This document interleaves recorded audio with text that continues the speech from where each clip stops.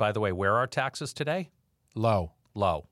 Income taxes are the lowest they've been in how long? So the last couple of years, and I think maybe 2018 were three of the lowest tax years in terms of tax brackets in the history of the United States.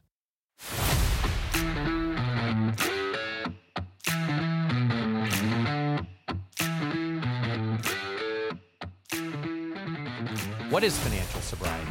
Well, first, I'm Jim Gebhardt. Oh, I'm Matthew Grishman. That's good. We should introduce ourselves. And this podcast is all going to be about three relationships that really, when you stop and you think about them, you don't think they go together. But it's your relationship you have with money, it's the relationship you have with people who mean the most to you, and ultimately the relationship you have with yourself. So I might imagine that those three relationships are somewhat wrapped together. That when one gets a little out of whack, perhaps it has an effect on the others. Stick around and you'll find out. We covered a lot of ground in the last episode. Yeah, a couple tangents, couple left, rights, and Two tree. down, not dead ends, but lovely detours that we eventually, thanks to you, brought back to the center line. Yeah, I'm good like that. Yeah. Yeah, you like to get, especially when you're not caffeinated, you tend to go in wandery little places, and yeah, we get to bring you back. Amen. Yeah, it's good stuff. Well, gosh, we did. We covered a lot. And this concept of pay yourself first and helping children see that example is something that can be very foundational at a very young age with that very first JOB. But what happens when our children get a little older, they get that first real JOB, and all of a sudden now this invest in yourself bucket starts becoming a bit more meaningful. Now we have this opportunity to start talking to them about opportunities like investing in a 401k plan at work. What? What? Yeah. What's it called? A 401k, Internal Revenue Code Section 401k, if you work for a private company. Okay. If you work for a publicly owned company like a municipality, they have retirement plans in the Internal Revenue Code that are under a different subsection. Of course they do. Subsection 403B. And? That's if you work for like a school district Right. or a hospital. But let's say like Terry on our team, her son Daniel is in the fire department here locally. If you work at a municipal level, there's another code in the Internal Revenue Handbook that governs their retirement plan, and that's code 457. So, Okay, so these are all in the vernacular of a qualified retirement plan. Yeah. Like if you work, you're going to hear us talk about these things called 401ks, and what they could also include are these other types of plans based on the structure of your employer called 403Bs or 457 plans. So we're going to just lump them into the category all of in. a 401k Yeah. plan is synonymous with 403B, 457, Right. ABC, XYZ. Every brand of facial tissue is Kleenex in my book. Understood. Got it? Right, but you buy them at Costco's. I do, and you can get either Kirkland Signature or you can get Kleenex. Oh, But either one I buy, I'm taking home a Kleenex. I see. And we buy Kirkland Signature brand Oh, because okay. it's lesser Gotcha. in price. So let's talk about that a little bit. So let me send this over to you, Mr. Classically Trained Chef at Merrill Lynch. What is a 401k? A 401k is a qualified retirement plan where A qualified whoosy whatty? which is in all of the lingo of financial services is a defined contribution plan. A defined contribution plan being the opposite of a pension, right? So think of someone that you know, maybe a family member that had a pension. They got to a certain age and they all of a sudden had a stream of income for the rest of their life. Ah, yes. That is called a defined benefit plan. Well, that makes sense. If you think of the words, just think of the words. With a pension, you're defining the benefit. Correct. This is you are defining your contribution to the account. We don't know what the benefit's going to be. We don't know what the benefit's going to be because you also have the choice and control around how you would like those monies invested. So kind of another way to say what is a 401k is it's kind of a way to save money off the top of your paycheck, right? And that is the power of the product. That is the power of the 401k is that since it's through your employer, it's automatically, if you decide to contribute to the plan, and I'm putting the emphasis on these words intentionally. If you're going to contribute to the plan, it's going to happen automatically. It's going to come off of your paycheck, every paycheck. Seamless. You won't even feel it. Won't even feel it. In all of my years of doing this, the first 5 or 6% of your defined contribution, you won't even feel it because of the benefit of the fact that this is coming out, sorry to get complicated, pre-tax. So it's coming out off the top before any taxes are taken out. Yes. So, wait a second. Remember last episode we talked about... Tacos? Well, after tacos. How was your taco, by the way? Oh, delicious. You're dreaming about your next taco? Yes. We talked about after tacos comes FICA taxes and income taxes. Right. So even though we're talking about paying ourselves first, we really weren't paying ourselves first because Uncle Sam and the IRS and the California State Franchise Board were all getting paid first. In this case... This comes out before that. Yeah, when your child actually has the opportunity to participate in a 401k. Or you. Oh. Well, and I mean, that's ultimately kind of the dual purpose of this conversation is if you're not familiar with a 401k, I appreciate you helping define it. If you are familiar with a 401k, it's your familiarity with how you used your 401k at work to be able to show your child, maybe with a little bit of time, what the power of having this automatic savings thing happen where you truly are paying yourself first because it comes out before any taxes come out. So we've moved our Lafayette office recently, right? Oh, thanks for the heads up. And in that process of packing up, I came across all kinds of stuff. I'm a collector. Yeah, Beth tells me that I about you. I wish Beth was in the studio today because we'd be laughing. She could rip on this one for a while. Well, I happened to come across my very first 401k statement. Of course you did. It was beautifully tucked away in a manila folder, the way my father taught me. Thanks, Wes. And my father also taught me that it's always in pencil. What's always in pencil? The way you label the manila folder. Ah. Because okay. when you're done with that folder, you can erase it and you can reuse it. Ah.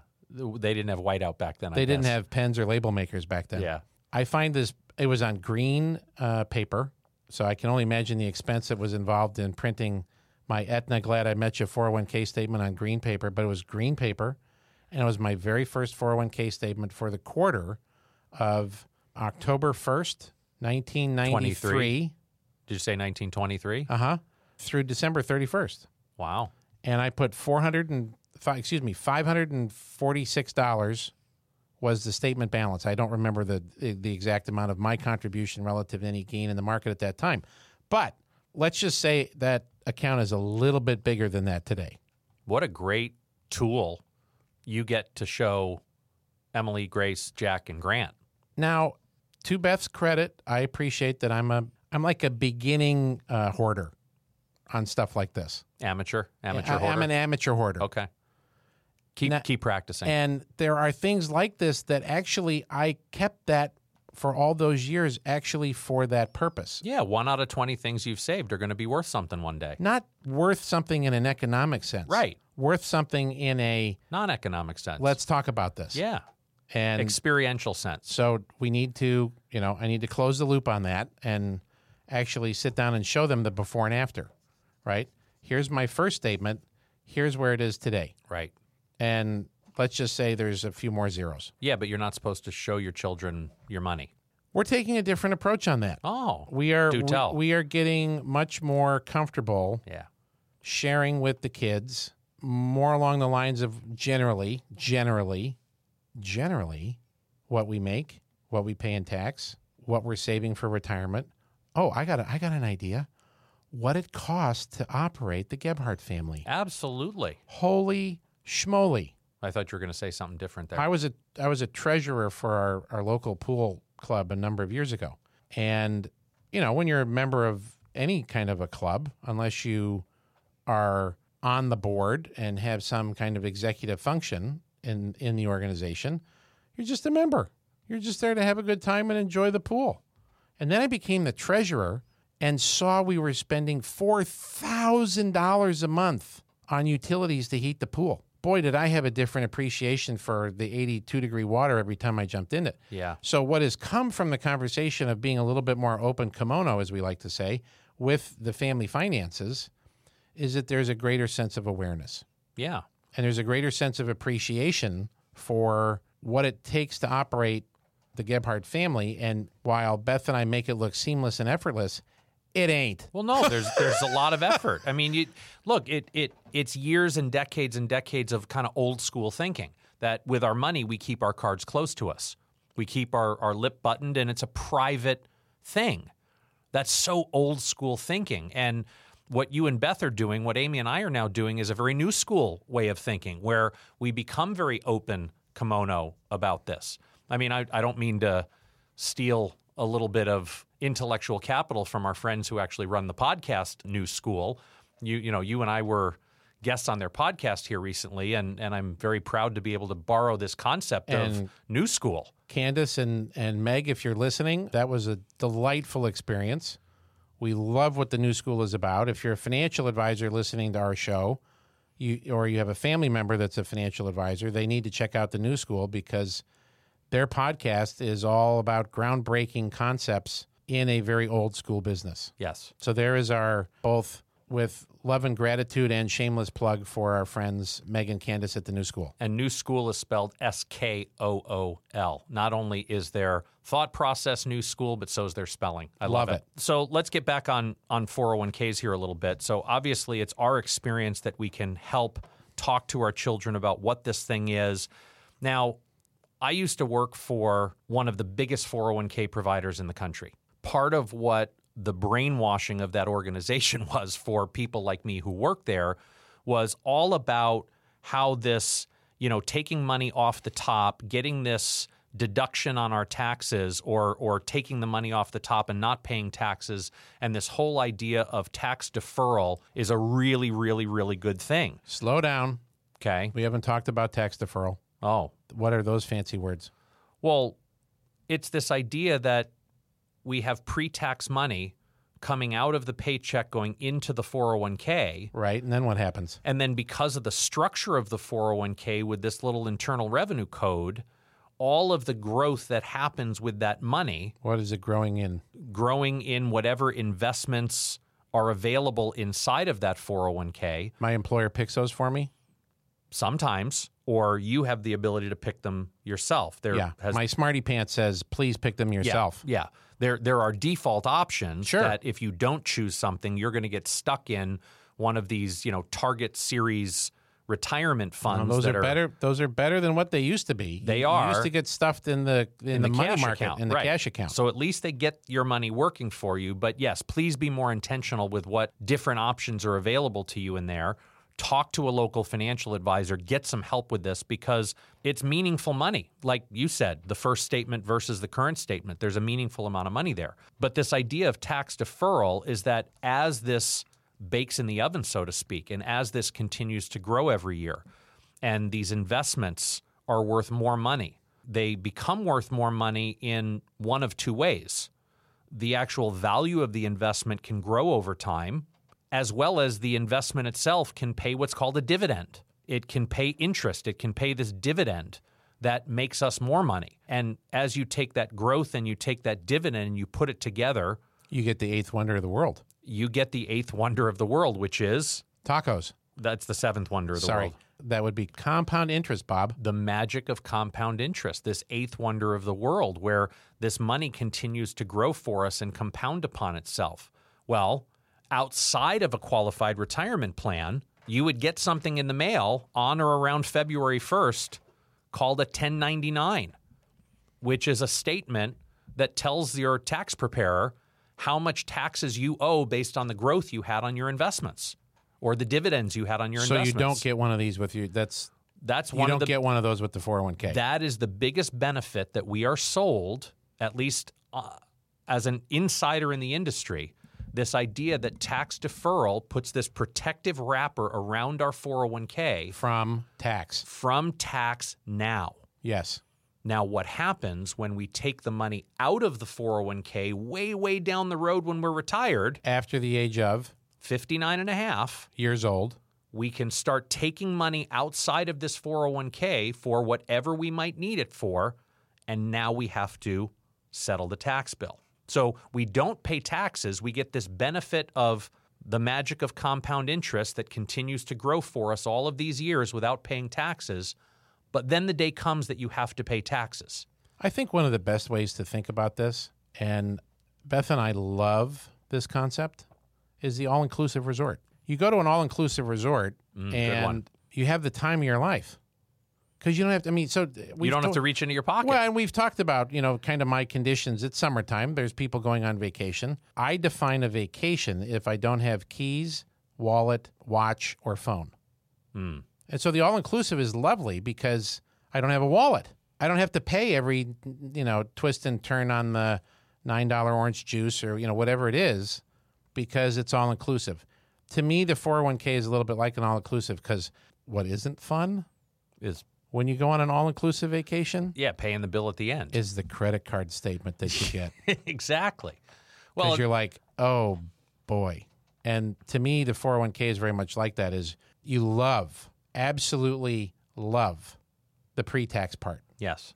You love seeing how the money, hopefully, if invested wisely over long periods of time, can grow. Yes. Doesn't always grow. Yes. Doesn't always grow, but statistically, I think it would be fair to say it can grow over a long period of time. The compounding benefit of the interest from the growth from your contribution, if you are fortunate enough to work for an employer, that also contributes to the plan on your behalf.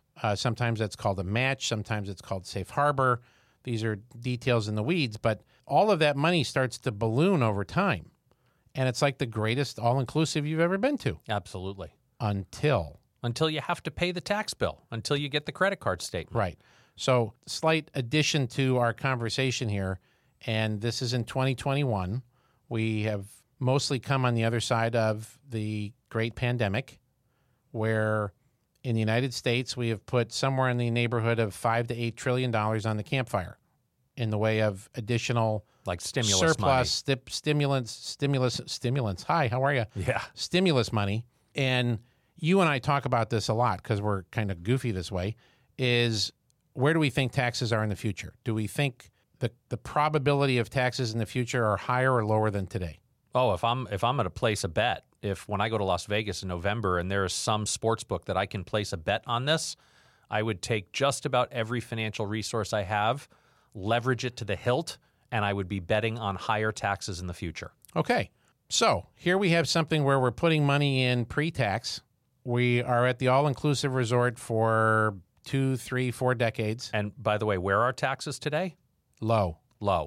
Income taxes are the lowest they've been in how long? So the last couple of years, and I think maybe 2018, were 3 of the lowest tax years in terms of tax brackets in the history of the United States. Okay, so a couple 200 and almost 50 years. So we're saving taxes at a time when tax rates are at a virtual all-time low. Yeah. And then we're deferring those taxes. Yeah, because we're at the all-inclusive resort for 2 decades, 3 decades, 4 decades. Yeah. Imagine the bill. Now, at least when you go on vacation, the bill can't escalate on you. I mean, it escalates, but like once you get the bill, it can't keep going up because the bill's final. Right. Your tax rate's locked in. That's your tax. Thank you. Your tax rate's locked in. Not so much the case here with taxes that both are projected and, in our humble experience in the business, are likely to be up. So this question was posed to me a number of years ago, and it has. I can't. It's one of those things I can't unsee. Yeah. But in this context, I can't unhear it. So it's just rattling in your brain forever. Constantly. Yeah. It's the old question of the farmer. Do you know this one? Oh yeah. Please. Would you rather be taxed, Mr. Farmer, Mrs. Farmer, on the seed or the harvest? I'll take seed, please. Seed's smaller. If you got a corn pipe in your mouth, just chew on that for a second, okay? Do you want to get taxed on the seed or the harvest? And the dramatic pauses are there for you to also reflect on the thought process around, okay, I'm putting money in today at low tax rates. It's going to bake in the oven for a long time. Hopefully it grows. And then when I take it out, the taxes are going to be higher? Well, that doesn't seem to make a heck of a lot of sense. Yeah. Now, the benefit, there's a lot of benefits to a 401k. And I have been contributing to a 401k for decades. Yeah. But I will publicly say on the show that I have not been contributing to my 401k for over a decade. Ooh, do tell more. because when I did the math on this concept of the seed or the harvest, it no longer made sense. I was no longer in a situation where adding to the pile and having it balloon to an even bigger number was going to make economic sense. Now, let me give this in the example of a client I met with yesterday. Okay. This gentleman has worked for a construction company for 30 years. He has been working for 50 years. He started working in 1971. He is retiring this year. And we mentioned the word qualified, right? We 401ks and 403bs and all that. He's going to have pushing $5 million Wow. in qualified money. It's the most I've ever seen in my career. And I wanted to hug him and cry for him at the same time.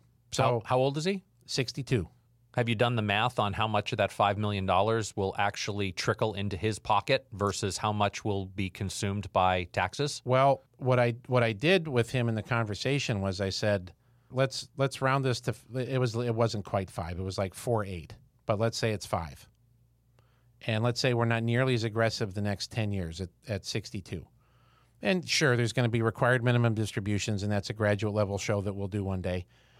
But there reaches a point where the government says, we want our money. You have to start taking it. You have to start taking it, out. whether you need it or not. Right now, that's age 72. Let's say it doesn't double, because we've talked about the rule of 72. We're going to talk about that in a little bit. Oh, we are? Okay, Yeah. Cool. Sorry, I'm getting ahead of myself. But let's say it goes from 5 to 7 or 5 to 8. 5 million to 8 million in the next 10 years. Yeah. So that's, let's call it a 5 to 6% rate of return. He's retiring. We don't need to be wildly aggressive. Well, good news, bad news is you're probably going to be in the highest tax bracket for the rest of your life because of the minimum distributions that are going to come from this very large accumulated pile of money. Now, if somehow he was able to save that not in a 401k, there could be very little tax in his lifetime on that money. Right. And he may have had to pay some taxes on the seeds initially, but he won't be paying as much in taxes on the harvest because he has a little bit more control and nobody's forcing him to take it and spend it. Take it, right. That's the issue, is that the bill comes and you now have to take something from it. So I love the 401k concept for the younger worker. Why is that? Because let me tell you, and before I know I just asked you why, I'm going to tell you why not before I get why from you. We were sold this concept of tax deferral, and the biggest beneficiary to tax deferral is the financial institution that gets to consume fees over all of those years, and the next biggest beneficiary is the IRS and the state taxing agency that gets anywhere from 35 to 60% of what you take out way down the road. So why would this make sense for somebody to do this now, a kid? We're trying to teach parents how to teach their children about 401k, and I'm not sure 401k is the best thing for them to start saving it. I would argue that it is. Okay, do tell. Because of the premise of, do you want the gift of discipline or do you want the gift of regret? What do you mean? Discipline. I mean, I understand the whole idea of the pain of discipline versus the pain of regret, but how does it apply to this? In our last show, we talked about Bankrate.com says that the average American, 60% of Americans do not have $600 for an unplanned expense. Right. There is something about the automated nature of how a 401k works that in the beginning years of your working life are worth it. There will reach a point, in my opinion, where you have enough in that bucket. But in the beginning, the automated nature of how it just comes out of the top and it's pre-tax, and because that's one of the foundational ways for people of our time and our generation to learn how to save.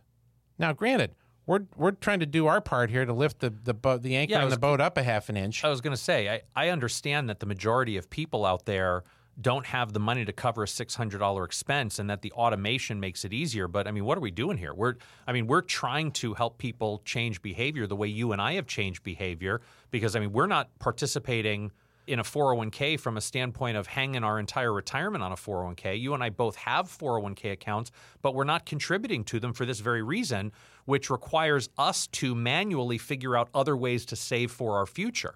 So, and I mean, I think that's something that we can help more people learn how to do and feel empowered to do on their own, rather than letting the automation happen on a antiquated thing called tax deferral, which is just going to screw you in the end. I hear you. The discipline has to do with the age of 59 and a half and the forced savings mechanism of I can't touch the cookie jar.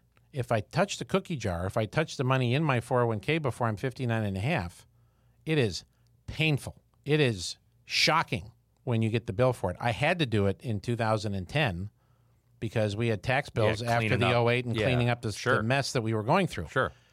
And the shock of that, and that's the forced nature of it. That's why it works. It is automated and it is forced savings. What I am arguing passionately to the jury is that there reaches a point where you will have enough. Guilty. So I get, could we start with this generation and have them do something in an automated way? Yeah, sure. But the discipline that it requires not to go into that money and touch it when you're 25, 7, 32, 4, 8, 45? Whew. I get it. I totally get it. But there are other options. I'm just going to push back on you and say that there are other options. There are other ways to automate that. But how are you going to protect them from thyself? Something called a Roth IRA, maybe? Okay. Because you can't, I mean, there's a whole other concept out there.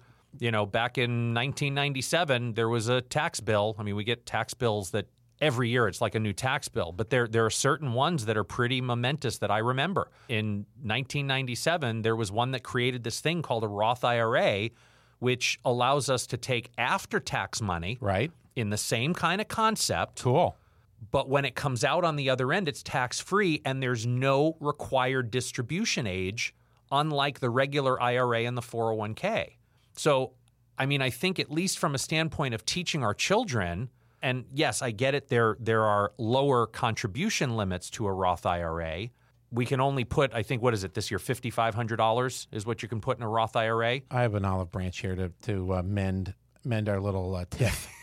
Well, don't forget the Roth tacos. Don't forget the Roth 401k. And I was going to go to that. I got there first. Okay, thank you. Well, that's okay. You get to the finish line, we get to the finish line. We all win. I mean, but this idea of a Roth option, I mean, if first of all, if you in your own plan at work have a Roth 401k option, my suggestion would be to at least look at it, explore it, talk to your tax advisor, talk to your financial advisor.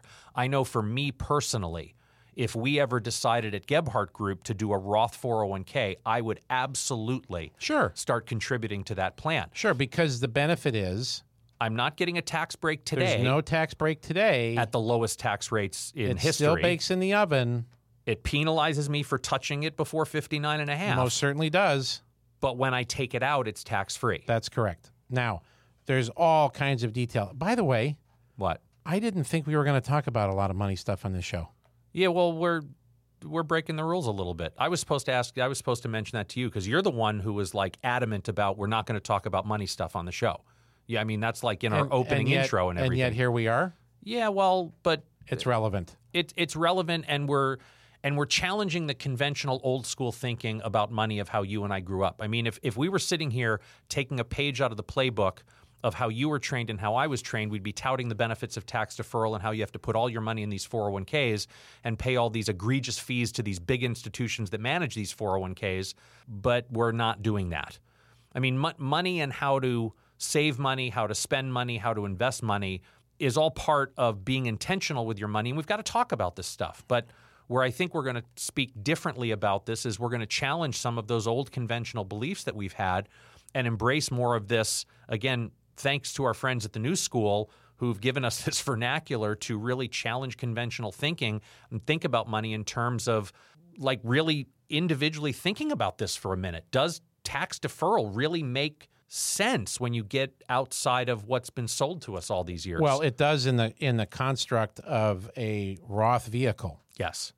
And God bless Senator Roth for either being the creator of the bill or backing the bill.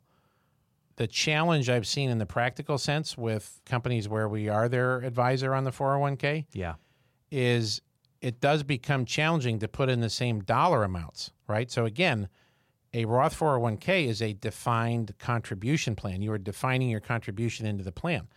And when somebody's trying to put in, 6 or 8 or 10% into a 401k, and now they're going to put 6 or 8 or 10% into a Roth 401k, The discipline muscle that needs to very quickly develop is you got to put in the same dollar amount. Because when you run the math, it's not pretty. If you're not putting in the same dollar amount relative to the traditional 401k, you don't end up with as big a harvest in the end, but you do have the benefit of no income tax on those distributions, nor are you dictated to at what age do you have to start taking it out. Absolutely. So I love the fact that we are having as practical a conversation in a new school way about topics that are very important and meaningful. Yeah. And hopefully this is a digestible conversation for people to be able to understand what these different things are, whether it be for them, whether it be for a loved one that is having their first job and having these things that they're supposed to do. Yeah. Because I still remember it was either my boss, John, or my supervisor, Scott, that pounded me and almost like put the paper in front of me and said, fill this out and sign it. Put 8% in this box, put 100% in these boxes, make sure they add up to that, and sign it and hand it to Donna. Yeah. Well, he's okay, yeah, I'm going to do it. Scott was a product of our industry, so he's going to bully you into fully funding this thing and doing this and doing that. And that was his job back then. That's all he knew. It was the old school way of thinking. Now, if you are a parent that has been saving into one of these, and you and your partner have been doing this for years and years and years, you may have what we refer to as enough or too much in this bucket. And it's a great conversation to have with your advisor, or to go pull up a calculator online that looks at a required minimum distribution, and you can do some basic projections. Well, and it's not unreasonable to think. I mean, let's just talk some rough numbers here, and then I want to get back to how this applies to parents teaching their children. I mean, think about it. Is it reasonable to think that somebody who's been working for 25 years, a 50-year-old employee who makes a good income, is it reasonable to think that that's somebody who could have $400,000 or $500,000 saved in a 401k at that point in their life? I've seen it hundreds of times. All right, so then let's go back to our old friend, the rule of 72, right? The rule of 72, one of my favorite math formulas. This is like middle school math. It finally pays off. Another chapter in the book, right? Middle school math, it finally pays off. Rule of 72 tells us that if we take 72 divided by our rate of return, so 72 divided by a 7% rate of return, tells us mathematically how long it's going to take to double that investment value. So if I'm 50 years old and I've got $500,000 in a 401k plan, and I can earn 7% a year on that 401k plan going forward, over the next 20 years, that means my money is going to double twice. In 10 years, my $500,000 is worth $1 million. In 10 more years, my $1 million is worth $2 million. These aren't guaranteed, by the way. Of course not. This is conceptual. This is conceptual, and it's math. It's math. But if I were to earn 7%, these are the outcomes of what I will expect my money to be worth. Gotcha. So now I'm 70 years old with a $2 million 401k, and I'm 2 years away from the IRS forcing me to make distributions. Right. Maybe you don't want to. At a 4% distribution, how much money is that? That would be $80,000 if you're doing the math at home. So if I look at my $80,000 I'm required to take from my 401k and any other potential income source I have. Don't forget Social Security. We talked about that last episode. And potentially a big Social Security check, I might very well be in a pretty good tax bracket at that point. So I have to ask myself. Forever. I have to ask myself, at this point in my life with $500,000 in a 401k plan, do I need to continue putting more into that plan, just compounding my tax problem? Or are there other ways that I could potentially save that money, like in a Roth or potentially other ways? I mean, gosh, we could do a whole episode on just how we can use life insurance as a way to fund some tax-free money down the road. You know, we should do that. Ooh, that's a good idea. Let's put a bookmark in that for an episode to be continued at some point. But those are the blind spots that you and I love to chew on. Those are the things that we love to talk about with clients, so that they're just not head down, blindly following old school thinking. Old school thinking. Yes. And that's why we also do this podcast, to be able to share these thoughts. Well, and I think even if your child, let's bring this full circle back and start kind of wrapping up the episode here, because I think we've beaten this 401k concept pretty good. The idea that even if your child with their employer doesn't have the Roth option on the 401k, I feel that it would make some sense to automate a savings plan. Take them to their local brokerage or bank office and open up a Roth IRA account. They can put $5,500 a year into that Roth IRA, and you could set that up on an automatic distribution. Direct deposit goes from the employer to the child's bank account, and then you can automatically have that swept into the brokerage account of their choice and get that Roth IRA started. I love it. Love it. So we've talked about a lot. I think this idea of teach your children, we've got more to talk about, because now that we've covered this whole concept of pay yourself first, what do we do with the rest of it? What happens now? We've got 10% potentially going into the pay yourself first bucket. We've got another 10% going into the rainy day fund. You know what I'm going to say. Well, save it. You're going to say it now? Yeah, I'm going to say it now. Okay, go ahead. You're going to plan an all-inclusive vacation. Of course we are. And we'll talk about that all-inclusive vacation in the next couple of episodes of Financial Sobriety. But for now, my friend, it was a pleasure debating with you today. Loved it. That's a wrap. If you like what you heard, leave us a review and be sure to subscribe. And check out our website, yourfinancialsobriety.com. Thanks again for listening today. Here to help you find more clarity, confidence, and capability along your journey into financial sobriety. I'm Matthew Grishman. And I'm Jim Gebhardt. Be intentional with your money. Jim Gebhardt is a registered representative of and securities offered through Brokers International Financial Services, LLC, member SIPC. Jim Gebhardt and Matthew Grishman are investment advisor representatives of Gebhardt Group Incorporated, a registered investment advisor. Brokers International Financial Services, LLC, and Gebhardt Group Incorporated are not affiliated. The opinions in this podcast are for informational purposes only and are not intended to provide specific advice or investment recommendations. To determine which investments or financial advice may be appropriate for you, consult a financial advisor prior to investing. Any reference to market performance is based on historical information, and there is no expressed or implied guarantee of future performance. Opinions expressed on this program do not necessarily reflect those of Brokers International Financial Services, LLC. The topics discussed and opinions given are not intended to address the specific needs of any listener. Gebhardt Group Incorporated does not offer legal or tax advice. Listeners are encouraged to discuss their financial needs with the appropriate professional regarding your individual circumstance.